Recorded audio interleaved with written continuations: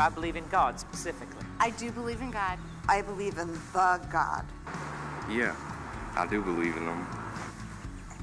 Yeah, sure, I believe in God. Because we're standing here. Yeah. All right? Because the sky is blue, because He created heaven and earth. It doesn't matter on if you can see it or not. Like, we can't see the air that we breathe, yet we know it's there. It's just something I grew up with, believing. I mean, everything happens for a reason, so you have to believe in something.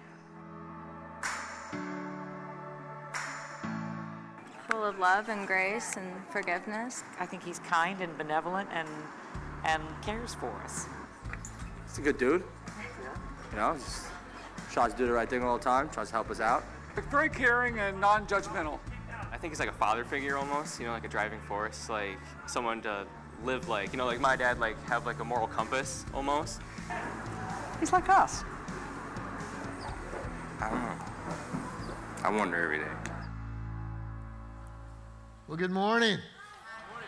It's good to see you guys. I want to welcome those of you who are joining us, one of our venues here at Long Point, or in the online, or on an off-site campus. We're glad that you guys are along too. Beautiful day here in Paradise, in the Low Country.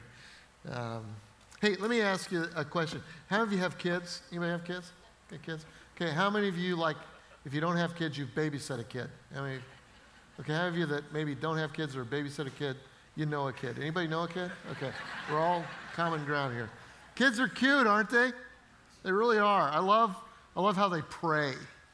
You know, we've got 14 grandkids, and when we go out to eat, you know, adult prayers are just boring. They just are, you know, just kind of, but kids, now they can go after it. You know, sometimes they'll do one of these ones that they've learned, but it's best when they do, you know, kind of just spontaneous, this is us, you know, they'll go forever. Ours will pray for, you know, mommy and daddy and papa and grandma and all their cousins. That takes a long time right there. And then they'll pray for, you know, God and Jesus, and they never do get around to the food, but it's interesting just to listen to them. You know, there have been books that have been written on, you know, children's prayers. One guy was quoted a little girl named Sadie. He said, "Dear God, thank you for the baby brother, but what I prayed for was a puppy," you know. Or how about this one? Little Liam says, "Dear God, we read that Thomas Edison made light, but in Sunday school they said you did, so I bet he stole your idea." Plagiarism right there. And so Jermaine says, "Dear God, maybe Cain and Abel would not kill so much if they had their own rooms. It works with me and my brother."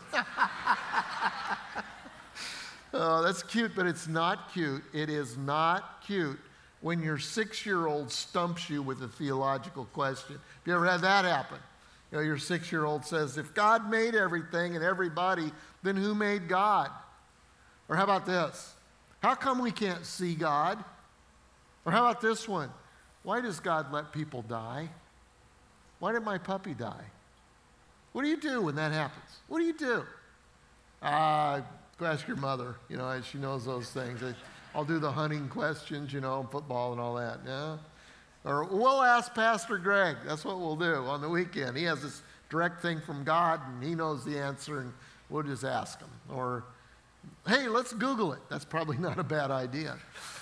But in this series, we're calling it My Friend Wants to Know. We're trying to answer some questions. We ask you guys to give us your hard ones, and you have. I mean, tons and tons of them. We're not going to be able to answer all of them.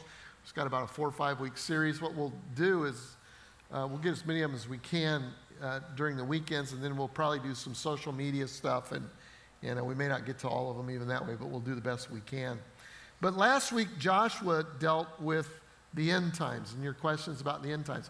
This week, my assignment is to deal with apologetics. And you say, well, that wasn't a question. No, but it's just kind of a category where we deal with just who is God?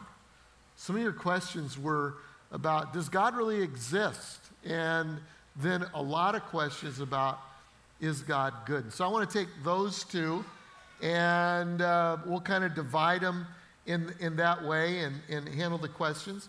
Some of you, this will be kind of Parts of it will be a little bit rudimentary. I think parts of it will be really eye-opening. For some of you, I think it's going to be life-changing as God kind of narrows the light of the Holy Spirit into our lives and into our spirits on some things that maybe we have doubts or hurts or things that don't allow us to be close to Him. So here's I'm going to divide it into two segments, and here are the questions for the first segment. Evolution. There are a lot of questions about that. Can it work hand in hand with creationism? How do we explain to non-believers that man was divinely created by God without sounding crazy? And what that's saying is, I want to believe, I know I believe, but there are some things that are a little hard. I was taught this. How do I handle it? And it comes down to, basically, is there a God? And if there is, how did He create the earth? And then here's kind of a fun one. Where are the dinosaurs in the Bible? My friend who happens to be an 8-year-old living in my home wants to know. And so let's just jump into some of this a little bit. So how did the world come to be? How did the world come to be? Bible says this. In the beginning, God created the heavens and the earth. And then in 6 days, and He created it. Or did He? Are there just two options? Either God did or God didn't. Can a Christian believe in God and evolution? These were some of the questions that came. What are my options? So let's take a look. What are the options of how the world came to be? So this is my picture of the world, okay? It's without form and void, and that's the easiest way to draw it. So what are the theories? What are the theories? How did it come to be? Well, the first one is what we call atheistic evolution. Atheistic evolution, and that's Darwin's natural selection. Darwin was a believer, became an agnostic atheist, and he came up with, very smart man, and he came up with a way of explaining creation without a God. Thus we call it atheistic, no God. And basically it says there's no God. Life can and did emerge naturally from pre-existing non-living building blocks under the influence of natural laws like gravity, although the origin of those natural laws are not explained. And so that's what you learned in school, atheistic evolution. There's another theory called theistic evolution. This one was formed in the 1800s, so was this. And this was formed kind of as a response from some thinking Christian scientists who said, we would agree that the world is older than what the Bible says. Bible, if you read it literally, will say that it's about 6,000 years old, somewhere around there. But we cannot buy that there was no creator, there was no God. And so they said, there is a God. And there's a couple of forms of theistic evolution. One says there's a God, and God created kind of the stuff of which we all evolved out of. And then He kind of stepped back and let it happen. Another form says, no, that's not what happened exactly, because there are some problems. There are some major gaps with the atheistic evolution theory. And so in those gaps, God reinserted Himself and miraculously made, for instance, single cell to multiple cell, non-complex to complexity, which are things that are you just can't explain with this theory, that God stepped in and was part of that, but the evolution went along with it. Okay, so that's a theory. Here's another one. It's called the gap theory. And the gap theory showed up at about the same time, and theologians said, well, you know, maybe the world's older than we think that it is. And here's what may have happened, is that there's a gap between Genesis 1:1 and Genesis 1:2. Okay? Genesis 1:1 says God created the heavens and the earth. We read that. And Genesis 1:2 says it was without form and void, and goes through the whole story, the 6-day creation. And so what they say is that there's a gap there, and that gap is millions of years. And actually what we're reading about is a recreation after a previous fall, probably caused by Satan falling from heaven. Okay? So gap theory. Here's another one. This one's called the day-age theory. Day-age theory.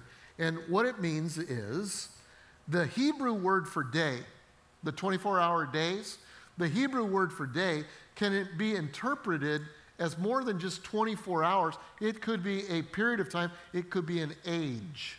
And so people who believe this believe that God created, and he created in ages. The first day was what? Light and darkness. Second day, water, land. Third day, vegetation. But those days were long ages, and they could have been millions of years each, which allows for an older earth theory. All of these do. The next one is apparent age theory. And what this says is that God made the earth to look older than it is, kind of like some of you, okay? Yeah. Some of you, God made you to look younger than you actually are, which we hate you, okay? That's not fair. It's not right. But here, let me explain this one. So how old was Adam when he first appears in the Bible? Oh, nobody knows. No, we don't know. One day, somebody said one day, it was his first day, but he didn't look like other one-day-olds, did he? He looked like a full-grown man. So the theory is that God created Adam to look older than he actually was, and he could have done that with the earth, too. The earth is actually young, 6,000 years old, but it looks like it's older. So that's a theory. Here's another one. A punctuated 24-hour theory. Punctuated 24-hour theory. That's real similar to this one, except for it's not so much in the evolution range. It's that God took the first day and he created. And then there was a period, and there may have been 1,000,000 years. And then another day of creation, period, 1,000,000 years. It goes on like that, okay? Then there is the scientific creationism that we hear a lot about these days, and it holds to a young earth model. In other words, Bible says around 6,000 years, that's how old the earth is. And what it says is that there are unique characteristics of the flood. Remember the flood? Noah flooded the entire earth, according to this theory. And it compacted and impacted geology, making the earth seem older than it is, and it allows for a literal interpretation of Genesis 1. And then you've got 24-hour interpretation. 24-hour interpretation. That's the most traditional of all of them. Its 24-hour interpretation holds that God created all of the universe in a space of 6 regular solar literal days, like you read in Genesis chapter 1. Okay, so there are all of these interpretations. And by the way, these are all Christian people that believe this, Christian interpretations. So, which of these, here's my question. It feels like a classroom, doesn't it? Yes, Professor Greg, what's next? Okay, here's what's next. Here's what's next. What requires the most faith? Which one of these requires the most faith? Think about that. Here's what I'll tell you from my point of view. It's this one right here. Requires the most faith. Why? Because it is evolution, creation, apart from God. That there was no original designer. Here's where it falls apart. Lots of places it falls apart for me. One is when I look at the human eye. You know, I am a amateur, very amateur photographer, so I got some cameras and lenses and all of that. And I don't have a camera or a lens that will even come close to doing what the human eye does just naturally. And the idea that that was just like random mutations and just boom, happened over time, that's a leap too far for me. Let me tell you another one that helps me is when I think about my hands. Let me ask you if any of you have ever done this. So I came home from work the other day, and I'm in my Jeep, and I drive up to my house, and there's some house cleaning that needs to be done in my Jeep. It looks like I've eaten lunch there, maybe breakfast the day before, so that kind of stuff. And so what I do is I take my Starbucks cup, and I put it between these two fingers, and there's some trash, a bag, and I put it there. And then I've got some very important mail, and so I put that right there, and something else right here that I need to bring in. And then over here on this hand are some articles of clothing that I've left in the Jeep. And then I've got my keys, 2 or 3 other things. So I'm walking like this. I thought, well, I'll go to the trash can. So I go to the trash can, and I open it with my elbow and my shoulder like this, and I put my hand in here. My brain tells the proper fingers to drop the unimportant things in the trash can. Not the important mail that I've got includes government tax information, which probably should be dropped in there also. But, and if any of you guys ever done that, when I do that, I go, there's a God. How in the world can your hand work in synchronization? Is that even a word? No, but this is the last service I'm going to do live right now. But synchronizes with your brain, see? How can complex structures arise via random mutation without a God to produce incredible things? That's a leap of faith too far for me. Let me illustrate it like this. Anybody know what this is? This is Words with Friends for old people. That's what this is. It's Scrabble. Okay? And this is a bag of Scrabble tiles. Okay? And so believing all of that would be like me taking these Scrabble tiles, which have letters on them, and how about we just, oh, you thought I was going to do it, and I didn't. But what if I didn't? What if it just randomly created this work of literature? That's about what it takes for me to have faith and believe this right here. Now, if you would like further information on that, like somebody was saying, hey, I've got a 12-year-old and they're really interested in this, how can they learn more? Lee Strobel's got a great book called The Case for a Creator. The Case for a Creator. Here's the last thing I want to say about this.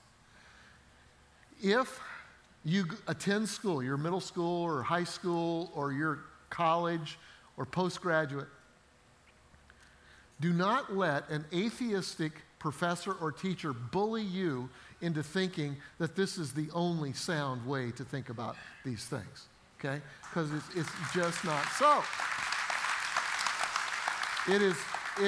There are problems with all of these theories. Why are there problems with all of these theories? Because we weren't there. And we don't know. And we discover all kinds of things as time goes on.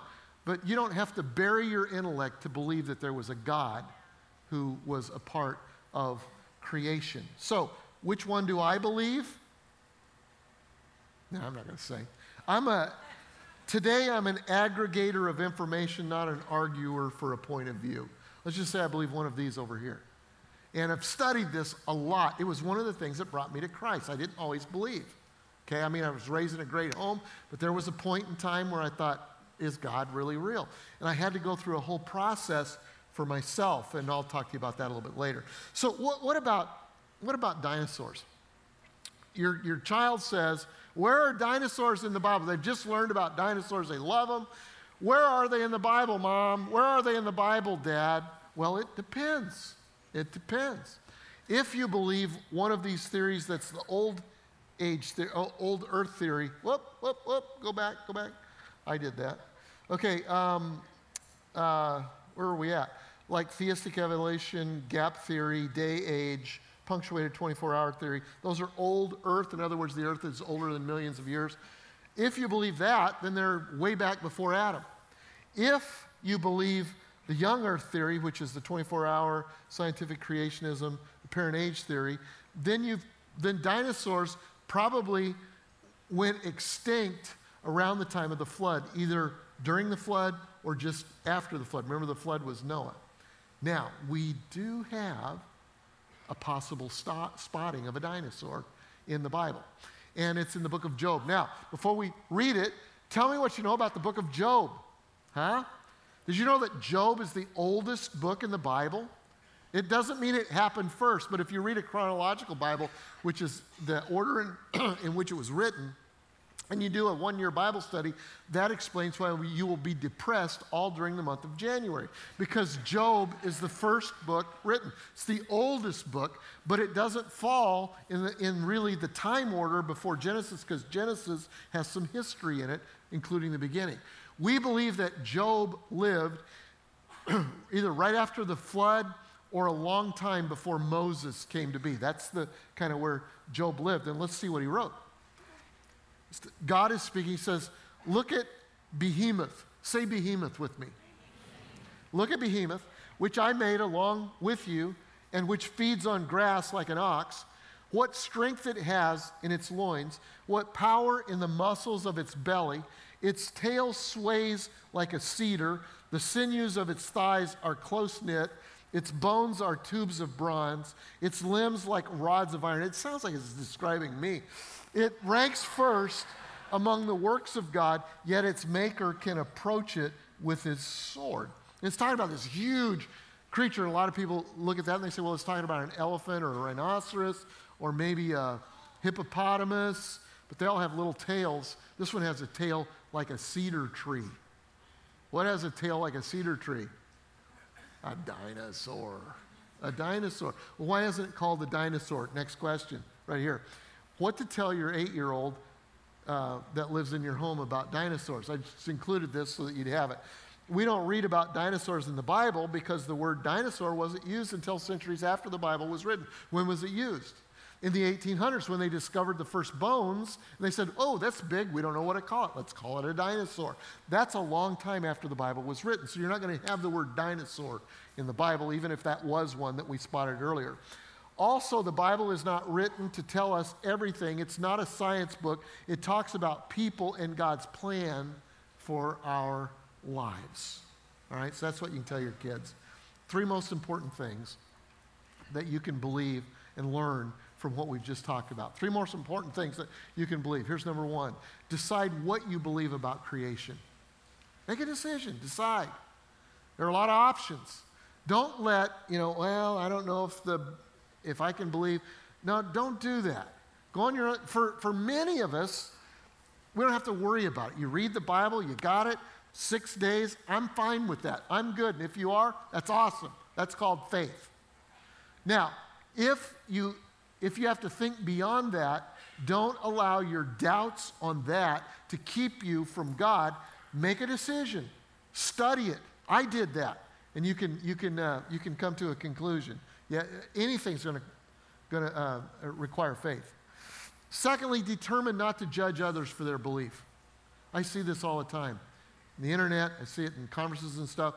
Somebody will take, all of these are Christian beliefs that were over here on this side, and somebody will go, you can't be a Christian and believe that. And you go, really? Who left you as God and judge of the universe? How do you have plenty of stuff to judge in your own self that you don't have time to judge other people? Anybody have that going on? So listen, determine not to judge others for their beliefs. Number 3, dedicate yourself to the essentials. Commit, focus on, make the main thing the main thing. Well, what are the essentials? Someone said in essentials, this describes the church. In essentials, we have unity. In non-essentials, we have liberty. And in all things, we have charity. Let me talk about that a minute. Essentials are hills that you'll die on. It's things that you'll bleed for. And in any family, any church, any organization, you have 3 basic lists. You have things you'll die for. You have convictions that you believe strongly about, but you won't die for it. You can have people in the organization that believe different things about that. And then you have preferences, like I like blue, you like red, whatever. It doesn't matter, okay?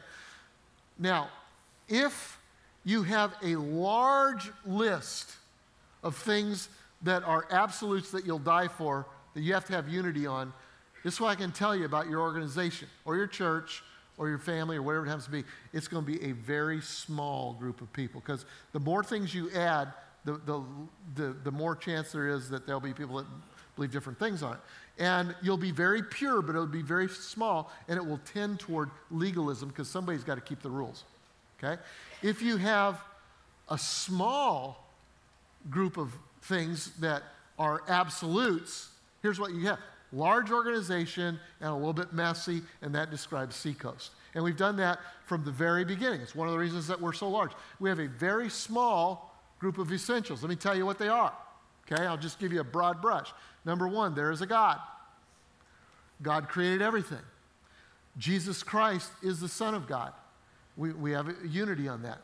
He came and he lived and he died was buried, and rose again for our salvation. We believe that. The Bible is God's Word, okay? Those are some essentials, and we have unity on that. On other things, we have liberty, including how the creation happened. You can believe a lot of different things about that, as long as it's a God at the top of it. And in all things, we have charity. Now, this is just a basic principle of life. It's bigger than God's, is there a God and all of this? It's about everything, and that's this. This may be one of the few absolute, total, original thoughts that I've ever had, and it drives my life. It drives our church, and that's this. Maturity is measured not by what you know, but by who you love. Okay? A lot of people think if somebody's mature, they know a lot of things. No, the Bible says it's important to know things. Knowledge is good, but knowledge also puffs up, can make you proud. Maturity is measured by who you love. Jesus said that the most important parts of the Old Testament was this, that you love the Lord your God with all your heart, mind, soul, body, and strength, and that you love your neighbor as yourself. Okay? So maturity is measured by how am I loving God? How am I loving myself? How am I loving people like me? How am I loving people who aren't like me? And how am I doing at loving people who don't like me? Okay, and I'll do a whole series on that sometime. I'm thinking about it right now. But maturity is measured by who you love. And so in all things, we have charity. So what are the essentials when it comes to creation? Here's what we think the essentials is. God is the creator of all things from nothing, however long it took him, and by whatever means he used. Okay, that's essential. Does that make sense? So if we can agree on that, we're good. So what you believe about Genesis 1 is in no way essential to salvation or your growth in Christ. I believe that Christians can have a wide range of beliefs on evolution, but here's what I think it gets slippery for me when God stops being the creator and man stops being the center of creation. Okay? So keep that in perspective. And so class is over, ding, ding. Now let's move to our heart. Can we do that? Because these questions all had to do with things we think. The next set are much more difficult because they come from our heart. These questions come from life experience. I got hurt. God didn't respond to me in the way that I thought that he should. One of my relatives went through terrible things. Is God good? So we're going to think with our heart just a little bit here. Here are the questions. Why does God allow awful things to happen? Natural disasters, birth defects, epidemics, and all of that kind of thing. And here's another part of it. Why can't God save deserving believers from sickness? They lose their lives. They suffer terribly. All kind of questions are condensed into this that you guys asked. And prayer doesn't seem to help. What do I do? How do I believe about God? See, they come from a deep emotional place. If you live long enough, you will come to one of those moments. You will come to a moment when you go, God, where are you? God, why didn't you intervene in that situation? God, if you're good, if you're good, if you're good. And let me tell you something. Until you settle this question, you will have that over and over and over again. You'll have it over again. So how can we settle it? My mom was in her 40s, late 40s, when they found a rare form of breast cancer. The C word, cancer, was something that we knew other people went through, but we didn't go through it. Never happened in our family. Mom went in and out of remission over the next 5 years. We thank God for the years that we had. She was turned down for radical treatment by the insurance companies, for treatment that was deemed radical, which now is fairly standard. In fact, there are women in this church that I know who are brave survivors of breast cancer who had the exact thing that my mother had and took radical treatment and have been clear for 15, 20 years. Mom was prayed for by the best. Our family prayed for her constantly. Joel Osteen's mother, Dodie, lived in the same town as Mom did, and she would call Mom and encourage her and pray for her because she had received a healing in a similar situation. All of our friends prayed. Her church family prayed. but Mom died. And before she died, she suffered horribly. The cancer metastasized at one point into her brain, which caused us to make decisions as family, which no family should have to ever make. Before she died, for lengthy periods of time, she was in a coma in a hospital room. Now, we had small gifts from God through this whole time. I can remember it was 1991. It was July of 1991. Mom died in August of 1991. But Debbie and I were in Houston for an extended period of time just to be with her. And we would spend our days basically in the hospital, just in the waiting room. We had other family in there, and not waiting room, actually in her room. And so July 30th is our wedding anniversary, and so we left the room for a few minutes to go to our favorite restaurant, Papacita's in Houston. It'll be in heaven. Great Mexican food. There will be Mexican food in heaven. But I'm just going to leave it at that. But so we went out that night, and we had a meal, and actually Liza Minnelli was at the table next to us. I don't know if she was excited about seeing me as I was her, but anyway, she was there. And so we came back to the hospital after our meal, and I always talked to Mom as if she was there, because you just never know. And so I bent down and I said, Mom, Debbie and I celebrated our 15th anniversary. Remember being there when we got married, and we celebrated that tonight. We went out to eat, and I told her all of that. And suddenly, Mom was there. And she began to sing this little song that we sang in the little church I grew up in.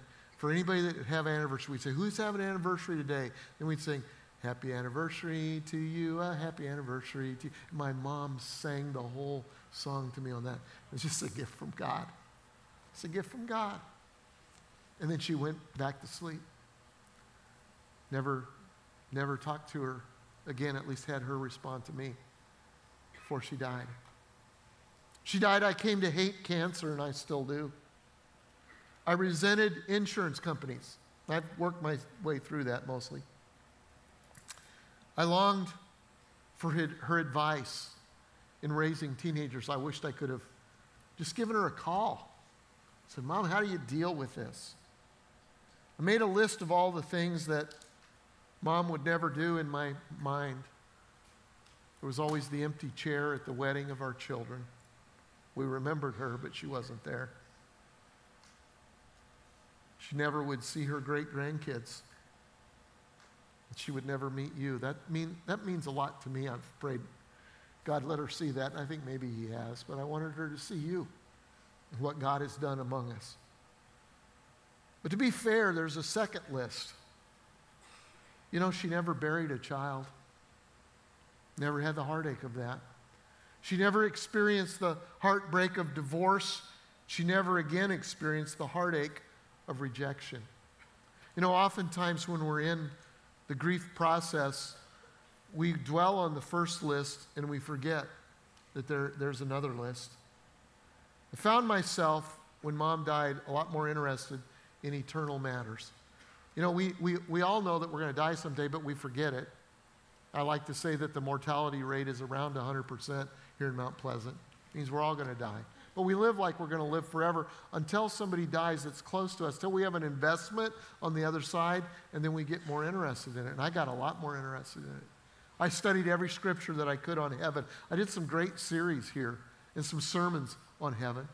Discovered a book a little bit later by Randy Alcorn just called Heaven. I've become a peddler of that. And through all my study and just thinking, I came to a couple of conclusions. And they're found in Psalm 136 and verse 1. First one says, give thanks to the Lord, for He is good. And you know, when something difficult that you don't think is good happens, that's hard to do. But at some point, you've got to come to a place of trust that says, you know what, God, I don't understand this. I'm going to have to offer a sacrifice of thanks because I believe You're good. Your love endures forever. Psalm 145 says, the Lord is fair in all of His ways and faithful in everything that He does. That's either true or it's not true. In my mind, I've settled those two. God is good and God is faithful. Couldn't God have healed Mom? Sure he could. Could God have halted a bullet, have made a gun not work that took a loved one of yours' life? He could have. Could God have redirected nature when that hurricane or that earthquake happened? And yeah, I believe he could. But here's something else I believe. Earlier I said that love is so important. I think love is the ultimate value of the universe. Jesus said, if you don't get anything else right, get this right. Love God, love yourself, love your neighbor. Love is the ultimate value of the universe. Love requires freedom. Freedom of choice. See, you can't require somebody to love you. You can't walk into your own home. You can't walk into an office. You can't walk into a church and require everybody love you. You can get compliance, trust me. If you're mean enough, and if the consequences are bad enough, you can get people to do things, but you can't force them to love you because love is a choice. You have to be able to choose to love. And God could have kept my mother alive from cancer. He could have kept my best friend from dying in a car wreck way too soon. He could keep you from making a bad choice. He could keep you from walking out in front of traffic. He could make every decision that you make the right one. But in order to do it, he'd have to take away your freedom to choose, which is the very thing that makes us humans. It would be in existence, but it wouldn't be life as we know it. And at some point, you and I have to come to a place of trust. What kind of trust? It's trust that he is working things out for our good. But here's what's hard, is that we think we know what's best about everything. I'm just going to get gut level honest with you. I'm talking about stuff that I know about. I'm only giving you one story. I can tell you heartache that we've walked through as a family. And the hardest thing is to have a spirit of humility that says, I don't know what's best. God does know what's best. Because we think that we know. And when God doesn't respond in a way that we think that he should, then we shake an angry fist at God and we take the high moral ground of the God of the universe, thinking we know best. There's a story about a Middle Eastern man who had a horse. And his horse got away one time. And his neighbor came over and he said, oh, that's bad luck. That's bad news. The man said, I don't know what to think about luck and bad news. Next day, the horse returns and he brings 20 wild horses with him. The neighbor says, oh, what a good thing. This is great luck, great fortune. The man says, I don't know what to think about good luck, great fortune, or bad fortune. Very next day, the man's son is trying to break one of the horses, trying to tame him, and instead he breaks his leg. The man comes over and he says, oh, that's terrible. That's bad. It would be better if you never had a horse. And the man said, I don't know what to think about good and bad and terrible and good luck and bad luck. Next day, there comes a gang that comes through his village, and they're trying to recruit every able-bodied young man to be a part of what they're doing. And they come to take his son, and they look and his leg's broken, and they leave him there and don't recruit him. And I could go on and on and on. This is why, at this point in my life, I'm very slow to put the good or bad tag on something that happens. Because the only way you know is if you're omniscient. If you know the future, if you know what's going to happen, then you could say, that happened today and that was a bad thing. Other than that, there's no way to know. And so I've got to humble myself before an almighty God and say, I don't know what's best. See, we don't know why things happen. Rather than rush to judgment, why not wait until we stand face to face with our Creator before we pass judgment? I said earlier I like to take pictures. I'm not a great photographer, but I've got some favorites. Got them on my computer, and I thought I'd bring one of them to you today. It's a picture of a flower that I took at a botanical gardens in Denver, Colorado. And I'm pretty proud of it. I think it's a beautiful picture. Take a look at this. What do you think? Huh? I'm a little offended that you're laughing at me. This picture means a lot to me. You're just not seeing it in perspective. Listen, does this help? Put it down there. Does that help? No? Okay. How about this? How about this? Does that make it better? So, when something happens in life, what do you see? What do you see? You see that right there. What does God see? The whole picture. The whole picture.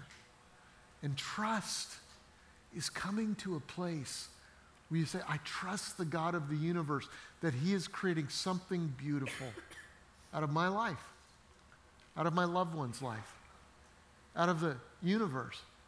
In fact, the Bible says that our ultimate destination isn't here, but where we're going, eye has not seen, ear has not heard, the mind of man has not conceived the things that I have for you. And either that's true or it's not true. See, I believe that God could eliminate all evil in the world, but if He did, He'd take away our ability to choose love. So what He does do is this, Romans 8:28, God causes everything to work together. It doesn't say God causes everything, because this is earth, this isn't heaven. Bad things happen to good people. But God causes everything to work together for the good of those who love God and are called according to His purpose for them. He weaves them into a beautiful picture of our lives. And we have a choice. We can live our lives in bitterness.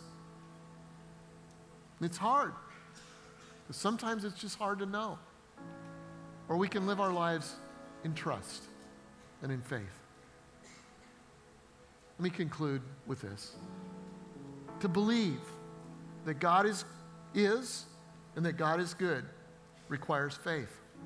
In fact, Hebrews 11:6, it's not on your outline sheet, you may want to write it down. It says, and without faith, excuse me, without faith it is impossible to please God. Because anyone who comes to Him must believe two things. That He exists, number one, and that He rewards, He's good, those who earnestly seek Him. So if you're going to follow God, if you're going to live the life that Jesus has for you, which is an abundant life, I believe, it's going to require faith. You got to believe, first of all, and settle in your mind that there is a God and that God is good. He is just in all that He does. If you don't settle that, then you're going to over and over and over and over again get just hit with crazy thoughts and ideas, and every time something doesn't go right in your mind, you're going to be sent for a loop. So to believe requires faith. But here's the surprising thing. To not believe requires more faith. See, you must believe that all things exist, that exist, came into being on its own without a creator. To not believe means that it all just happened. That simple became complex, complex became man, man developed a conscience. And it all happened without the help of a higher power. For me, as I said earlier, that's a leap too far. For me, I'd rather believe in a God that I can't see. And sometimes I just don't understand. I'd rather believe in a God who created the universe around me, leaving evidence of His presence, fingerprints on His creation. A God who tells me that He loves me, who invites me into relationship with Him and promises me that the best is yet to come. See, that's what I believe. And that's who I put my faith in. And I invite you, Seacoast Church, to join me on that journey of faith. Would you bow for closing prayer? Father, I thank you. I thank you for the wonderful group that's gathered here on the internet, wherever we happen to be. And God, I pray that in the next few minutes that your kingdom would come and your will would be done in our lives. Help us to deal with our doubts and our unbelief, our hurts. God, help us to see who you really are, to get a little glimpse of you. We just commit this time to you. In Jesus' name we pray. Amen. Amen.